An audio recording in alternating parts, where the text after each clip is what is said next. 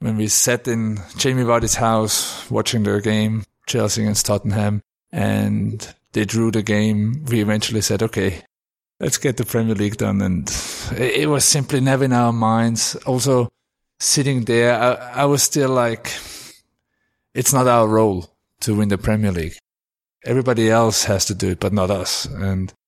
But when the final whistle blew, it was madness. It was, this feeling was insane.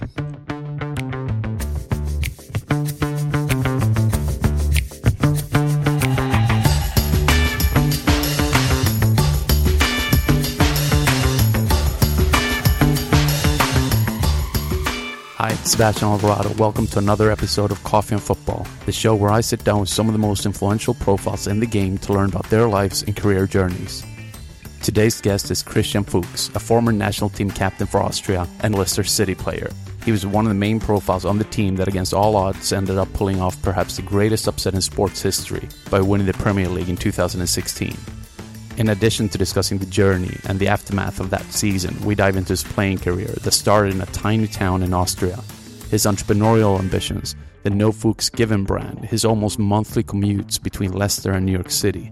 Christian is as much of a profile off the field as he is on it, and you'll understand why.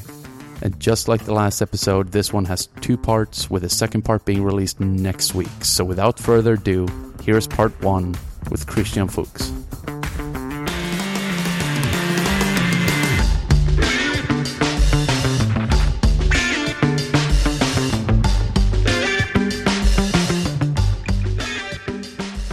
Christian, welcome. It's a pleasure to have you here. Thanks for taking the time, especially since it's your vacation, so I really appreciate it.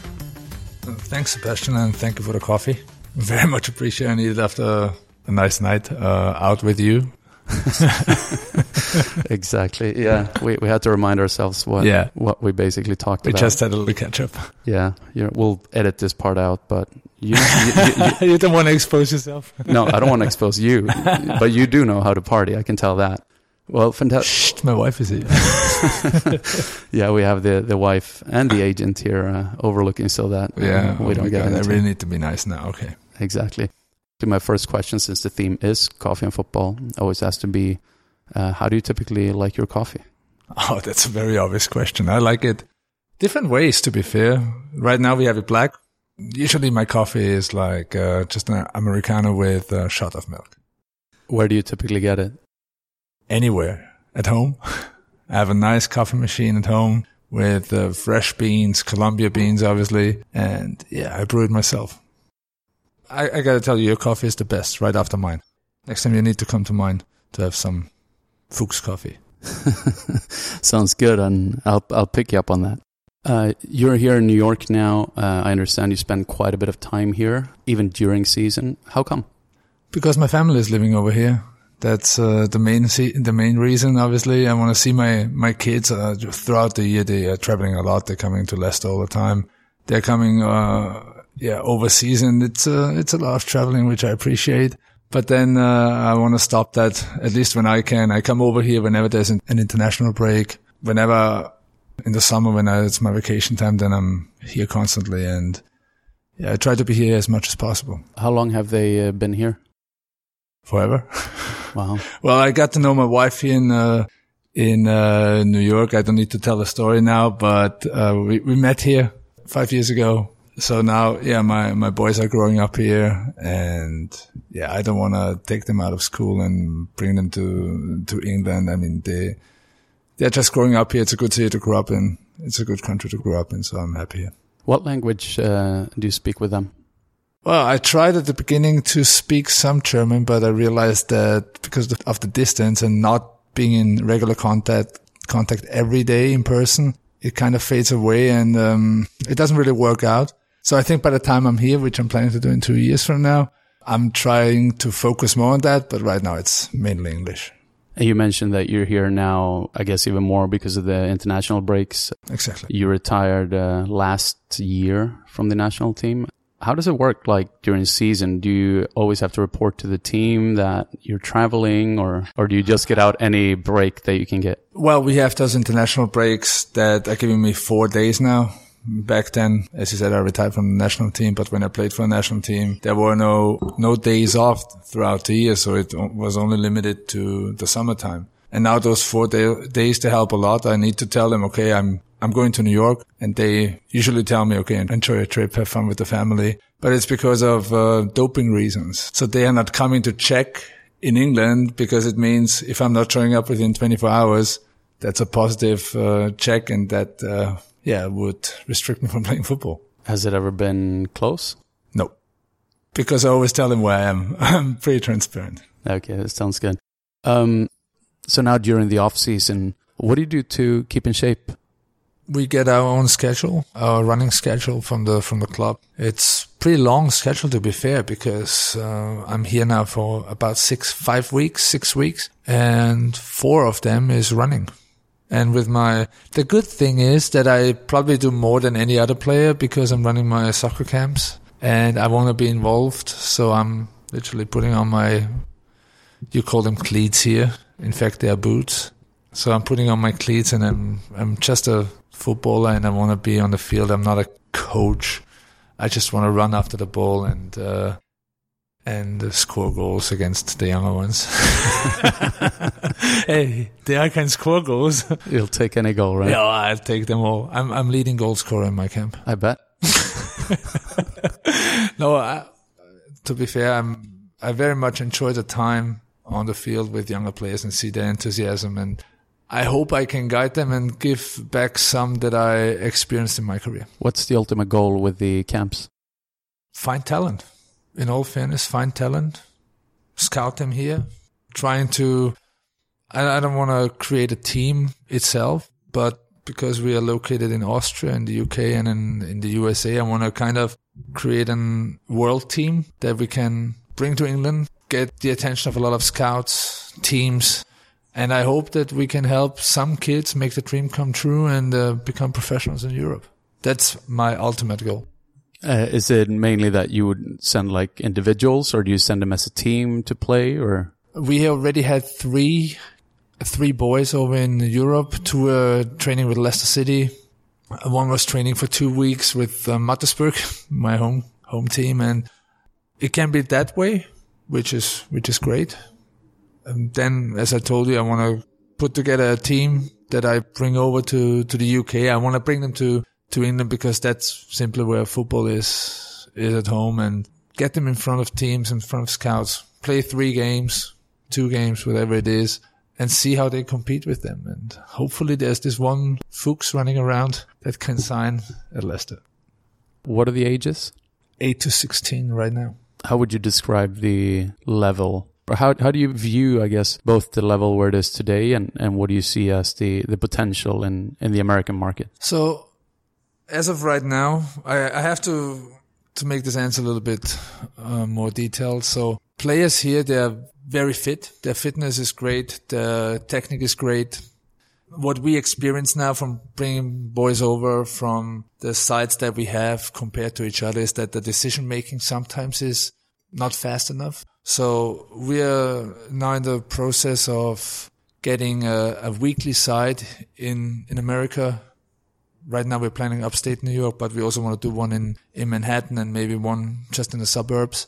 And we want to work with those kids on those specific points. And when we think, okay, you're ready, then we are happy to offer the venue to bring them to Europe. And listen, every kid here right now is watching Champions League, is watching Premier League, is watching La Liga, whatever it is. And if they have the dream, the ambitions, and also the talent, and most of all the right attitude to go there and give their best, then we will decide together what's the best for them. Take me through a typical day for you. Well, now we're during vacation, but let's go to when you're in Leicester and during season. So from the moment you get up and then from there on. Let me see. I mean, as a footballer, you always have some routines, which are, I'm always putting on my left sock before the right one. I'm putting on my shorts with the left leg first. People don't understand that most of the footballers have a superstition. Some are bigger, some are smaller, but mine is obviously everything has to start with the left foot. Am I completely off topic?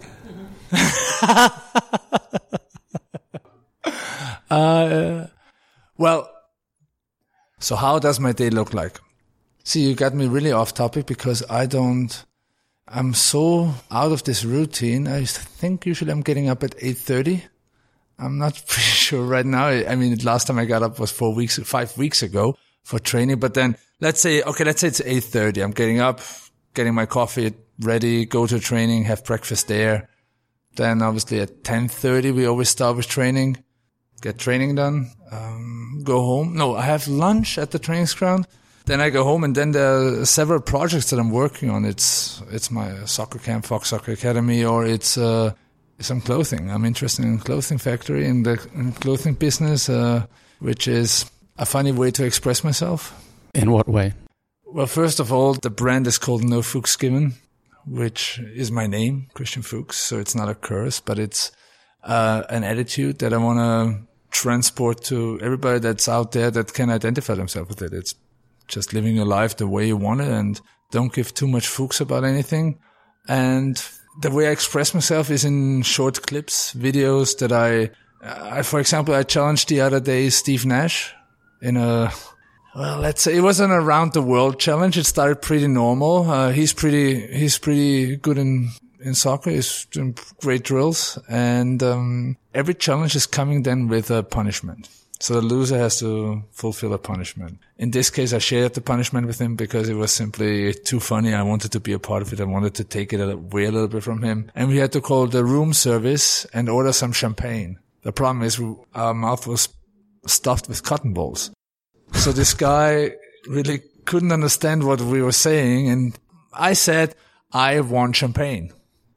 And after 5 minutes, he understood, okay, I want something. He always repeated, yeah, you want something. I was like, yeah, I want champagne. So it was pretty frustrating, but yeah, I never got my champagne. But it was a lot of fun. When did you start the clothing line? It's our first birthday. It was in April last year, in 2016. And it started, as I said, as a fun project with the clips. And then we said, okay, let's do our own stuff. And it worked out pretty well. And is that something that you want to kind of grow and potentially work with once you retire? Definitely. Why not? I mean, we are trying to give it a shot. As I said, it started as a joke, as a hobby, but the response was so good that we said, okay, let's see, let's try to invest a little bit. Let's take it more serious. And I'm looking forward to do more in that, especially after my career. Yes. As you mentioned, you wrapped up the season over a month ago. Now that you've had a little bit of time to reflect, obviously the league wasn't as successful as the season previously, but you had a great Champions League run. How do you feel about the season now that you've had some time to kind of absorb it and think about it? You know, the expectations into the reigning champions are always higher than when you're a team that nobody's expecting anything from. So winning the Premier League with 5,000 to 1 odd, I don't think it really helped us the following year because now the expectations were much higher. But we still know that we are not that big team like Manchester City, Manchester United, where you simply have unlimited amounts of money to spend. No, we were basically the same team. We had Kante, we lost Kante to Chelsea, who was a very vital player in our system the year before. Overall, I think, playing in the Champions League, which adds another, I think it was 10 games, is pretty tough given the size of the squad. So we most of the time played with the same squad, with the same players. Maybe here and there we changed something. So in my eyes, we played a good season. Obviously at the end of the season to maintain Premier League was very important. I think we did well there. We had a great run. And Champions League we are very proud of. So this is something that nobody can take away from us. Also because, I played Champions League before with Schalke, but this was even more special because it came from a season that simply is in sports history always a big thing. How would you say that your life has changed after becoming a Premier League champion? It turned life upside down. The exposure was immense. The first couple of days right after winning the Premier League was insane. I could not have pictured that. I mean, just to put in numbers, Austria is a small country, but we had to decline 180 requests just from Austria for interview requests. It was huge. And for me, it's still, okay, we won the title. Amazing. But because it's my daily job still, I still cannot really understand what happened there. I mean, so many people are talking to me about it, and they always say it's the biggest thing that ever happened in sports history. Meanwhile, for me, it's something that I do every day. Not winning the title, obviously, but playing football. And so I believe when I stop playing football, then I will get to understand what it really meant. Is it all for the better? Is it all positive, or are there things that have become challenging or that's been kind of negative in your day-to-day life? I think overall it has a positive effect. I mean, winning a title is something good, and you should aspire for more. I like to come here to New York because you have more privacy, because not too many people know you on the street, which is kind of not possible I'm living in Leicester. It's not really my favorite thing to go to the city and just walk around or go to restaurants. I prefer to go then to London, where you have, again, more privacy. But, that comes with winning a title, with winning the Premier League, which is the biggest league, obviously, in the whole world. So not too many bad things, to be fair. Yeah, I bet. Hey, it brought us together.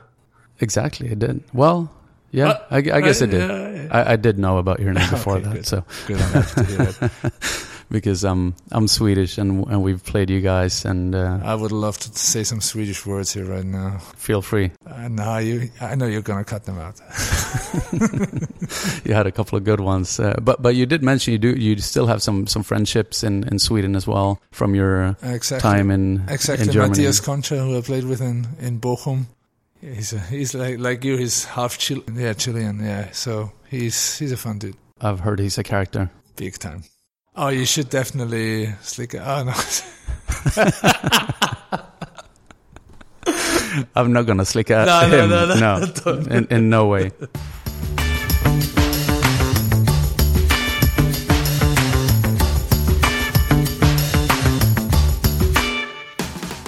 We are going to get into talking more about that amazing season and about your career. But I'd like to rewind the tape a bit first and ask a little bit about your upbringing. Where'd you grow up? In a little town called Southend. We're like 500 people living there, if so. It's on the countryside, so I was out every day and out and about with friends playing football all day long. That was all we did every day, and it was a great time. I'm not that often there anymore because now living in England and having family here in New York doesn't really allow me throughout the year to go back to Austria, but it's a nice place to go to. In what way would you say that place has shaped you to become who you are today? That's a good question. Not too many people ask me that yet. See, I left this town pretty early when I was 11 years old. I went to a bigger club called Wiener Neustadt. They're playing now in the Austrian Bundesliga, first league. And I was literally playing back then with 15 years against grown-ups, so that's an interesting story. When I was 11, 12 years old, all those academies that are in Austria, that are having a great youth system, they said that I'm not good enough for them.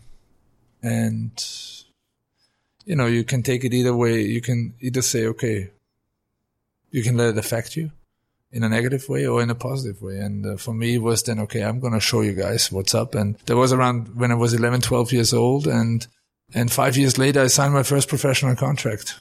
I found a guy, Heinz Griesmeier, who simply stood by my side, who helped me in every way possible. We did some extra shifts in training, did a lot of one-on-one sessions, and he's now running Fuchs Soccer Academy in Austria, which is great. And that certainly was one of the main facts, I think, that I was able to go that way, even without those so-called academies, which are not a bad thing.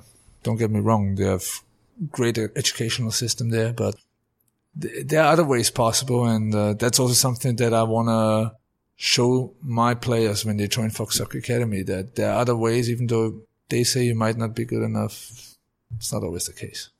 Did you always believe in yourself? Because that must be a pretty tough... I needed to. Where does that confidence come from? That's what my wife is asking me every day. Where do you have all this confidence from? Because I don't give a Fuchs. I think it was very important to be confident, but in the same time humble. So I never thought of myself, I'm the shit, I always knew I can learn more and more and more, and I always wanted to learn more. I never really saw myself being good enough to achieve this and that. No, there were other players, believe me, that were my same age, and they thought they are done already in their development.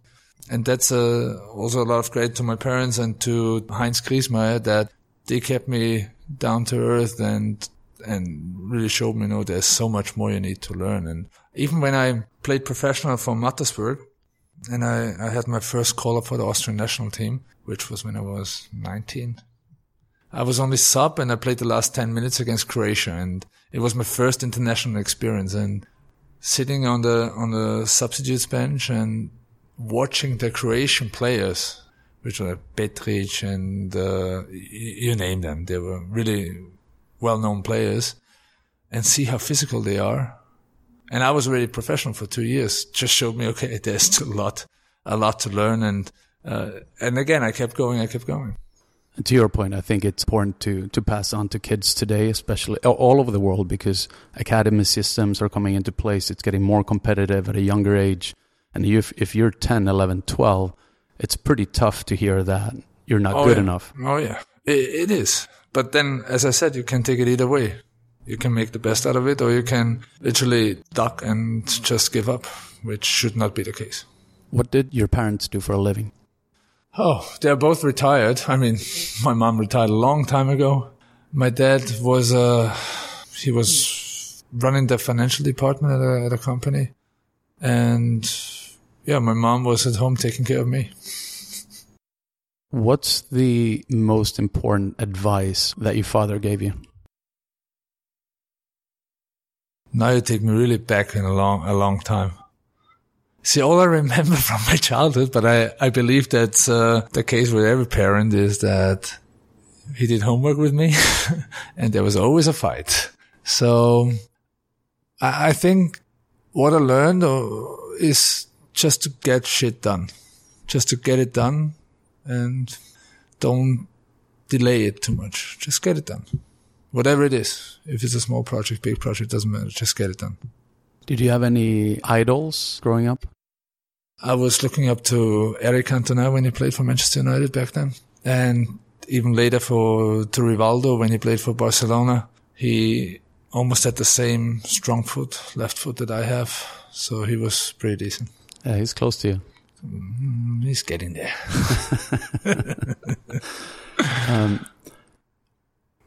What was that moment when you first realized that you had what it took to become a professional? Do you remember that?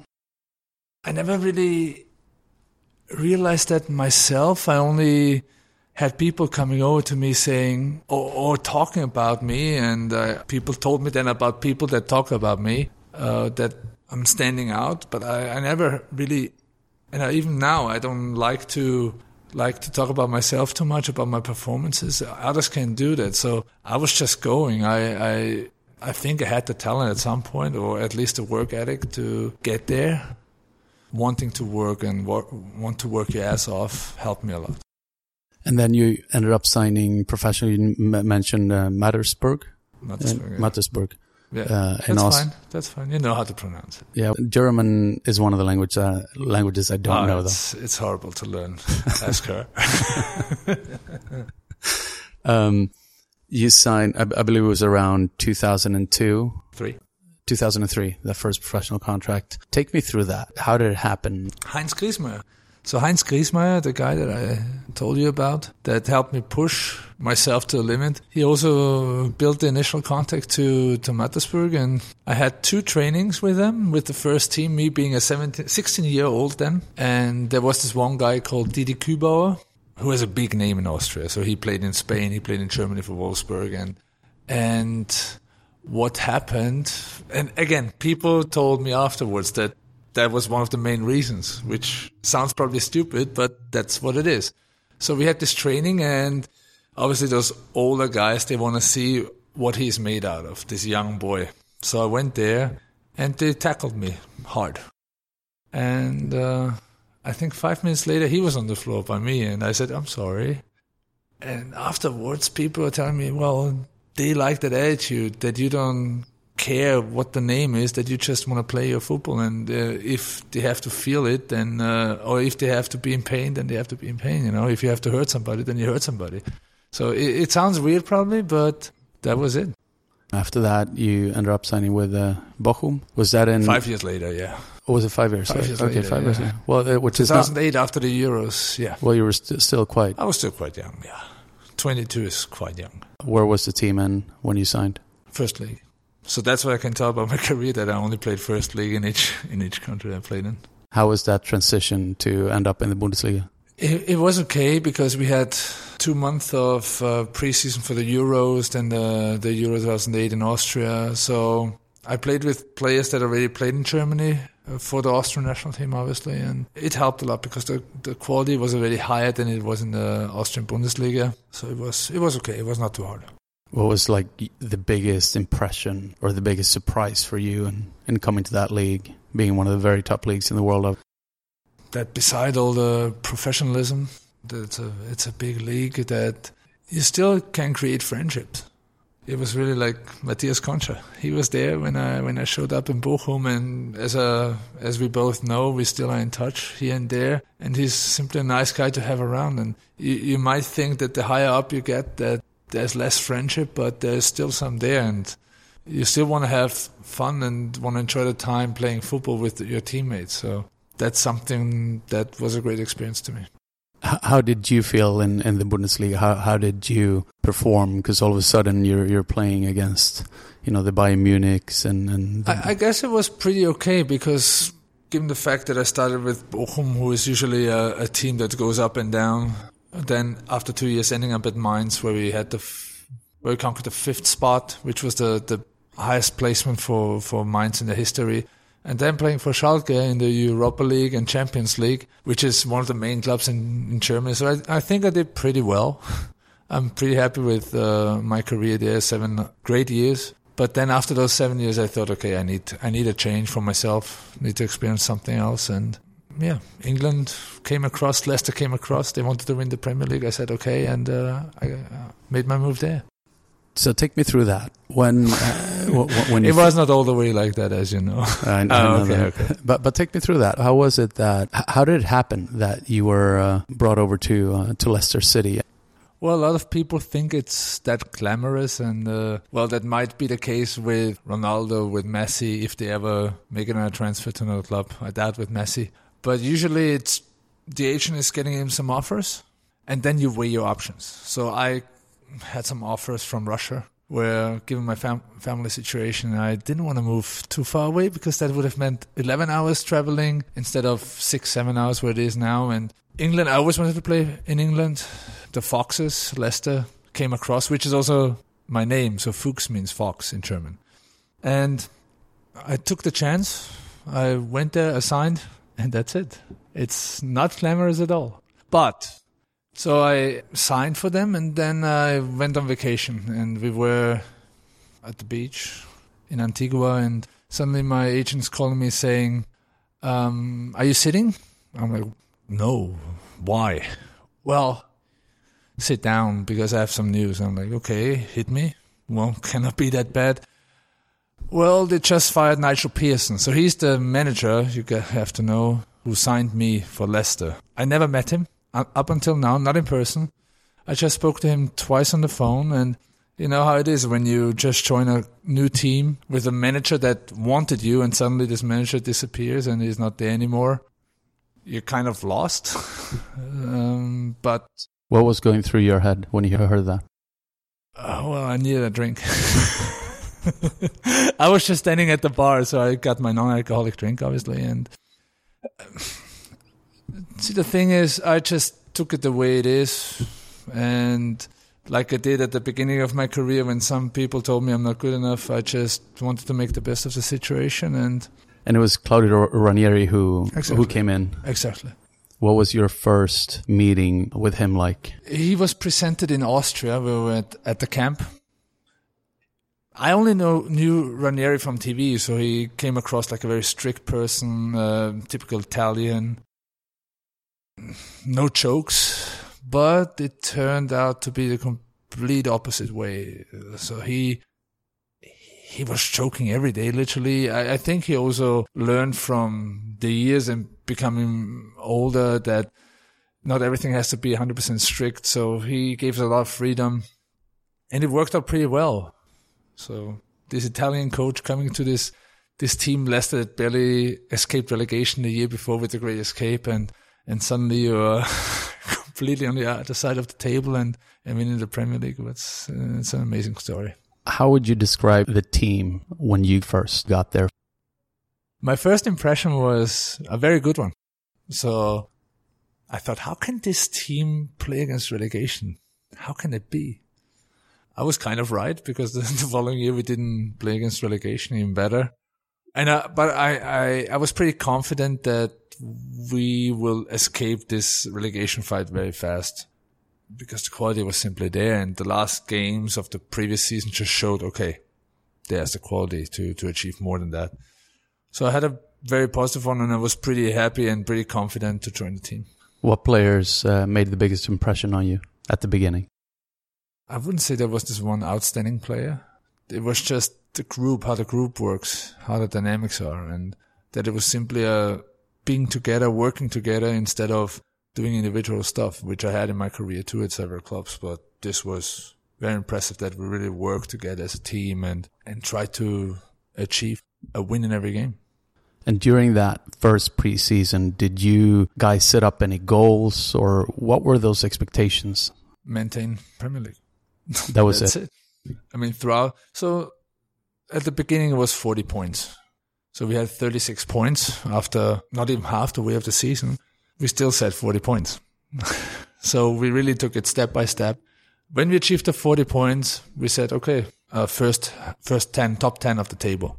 And so on and so on. And eventually when we sat in Jamie Vardy's house watching the game, Chelsea against Tottenham, and they drew the game, we eventually said, okay, let's get the Premier League done. And it was simply never in our minds. Also, sitting there, I was still like, it's not our role to win the Premier League. Everybody else has to do it, but not us. But when the final whistle blew, it was madness. It was, this feeling was insane. Yeah, and there's that short video that's been circulated quite a bit. That I showed you on my phone also the other night. That's still there in original. What happened after that at the house? We were watching Sky Sports News on TV, and it was live broadcasted from outside the house. So it was a weird feeling. But when I left, because Raluca, my wife, she was there, but she was at home, and I simply wanted to share this moment with her. So I took off after an hour or so. But leaving the house, it was, I guess that's how Hollywood stars feel. So you're driving the car, and because of all the flash from the cameras, you cannot see where you're going. So you just go blind, and you hope not to hit anybody. It was madness. It was literally madness. Benteke with a header away. Oh, what a screaming goal from Christian Fuchs! Leicester account in brilliant fashion. So, I mean, obviously people started talking about Leicester, started taking, and the media and the fans started taking the team quite seriously, maybe even halfway through the season. What was that feeling like, or how did their locker room kind of think about it? Because I remember it myself, even, around Christmas time, people were saying, whoa, could this maybe happen? I think the media and people outside, or let's say the majority of them, were just waiting for us to fall and to stop winning and to just get back to the old Leicester. It was never really a topic for us. So we just went on and tried to give our best, ignoring whatever was written, whatever was spoken about. And I think that was good for us. That was the strength that we had, that we were just confident with what we are doing. And okay, if we are not winning the Premier League, we didn't win a lot in the previous 135 years, so why should we win it this year? But hey, we did it. We have won more than some other clubs in the Premier League, and we were very happy with that. Yeah, I bet. And did you support Leicester City? That's my question to you now.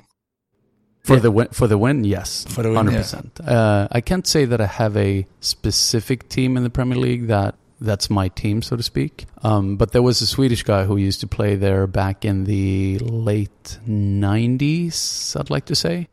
Pontus Kåmark. Oh, okay. He was a right back, and obviously the Premier League is huge in Sweden, so you would already be, fairly aware of that. And I guess in today's football landscape, and that's also something I wanted to ask you about, because it's become so tremendously commercial. Even the top teams in England, like sometimes I think Man City has done it, probably Chelsea too, where they have almost no English players on the pitch. It's just put together by these huge stars, So I think that's also why you got, a lot of fans from outside of the core Leicester fans to kind of root for that team. Leicester has a lot of English players. That's the thing. Yeah, exactly, and which is a big difference. It's a huge difference. Overall, it's still the case that, as you said, with all those big teams, that they're not really building up on the youth players. And I spoke to, was it Demari Gray or Ben Chilwell when they played against the German under-21s national team.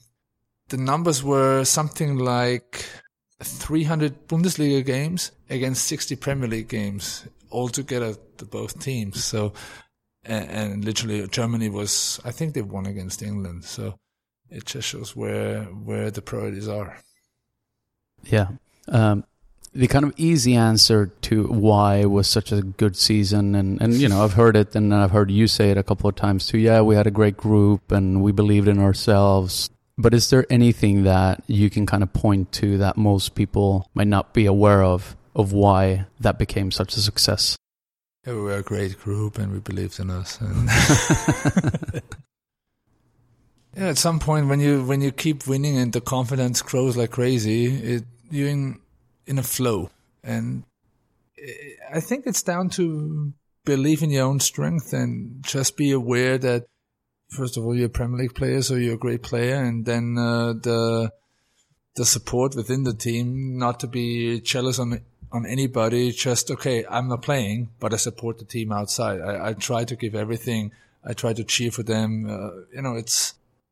We had players that maybe played 1 or 2 games, but they performed in training and they kept the level in the training high. So that helped us to maintain the same performance, to maintain the level of performance pretty high. And yeah, I mean, for me, very crucial in that season was the Manchester City game, which was simply, it was a demonstration of great football.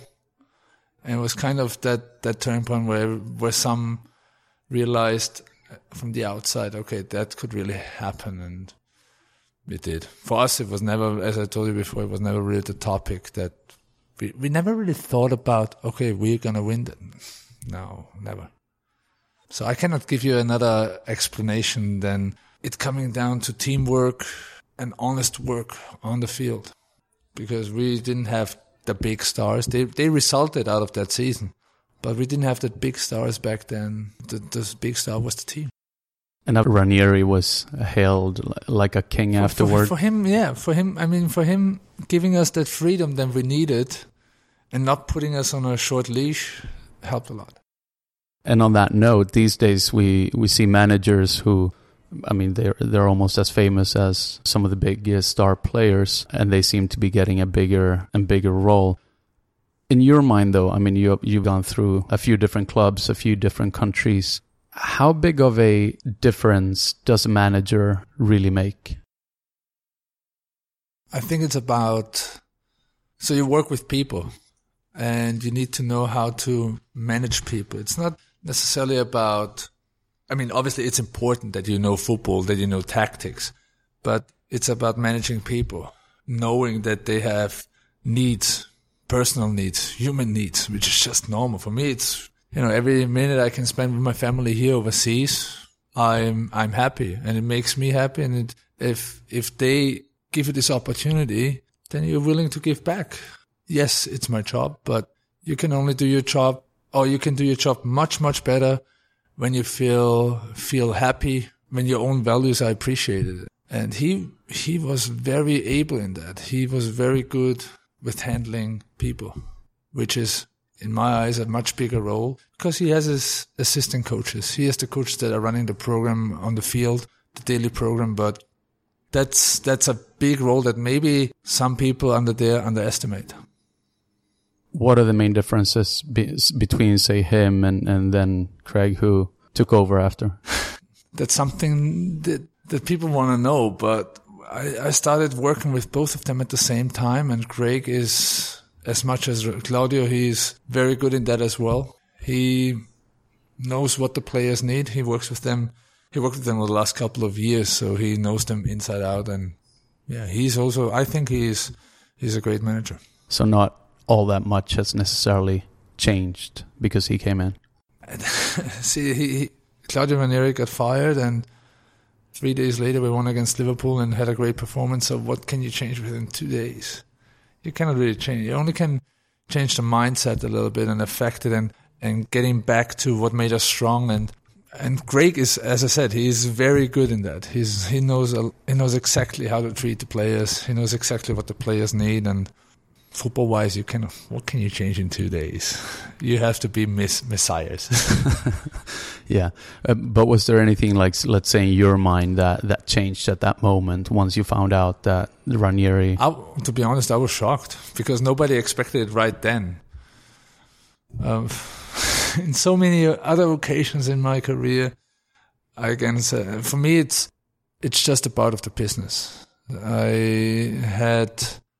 I was playing in Germany for 7 years. No, I played overall for 15 years now, and I had as many managers. So it just becomes a part of the business. And as nice as the story was with Leicester winning the league, being the great underdogs, as much or as hard it is not being successful, but needing to get back on winning streaks to maintain the league. So you have to weigh what's more important, the Cinderella story or maintaining the Premier League. And it was a decision that the bosses took. And with a lot of other decisions, they were kind of right.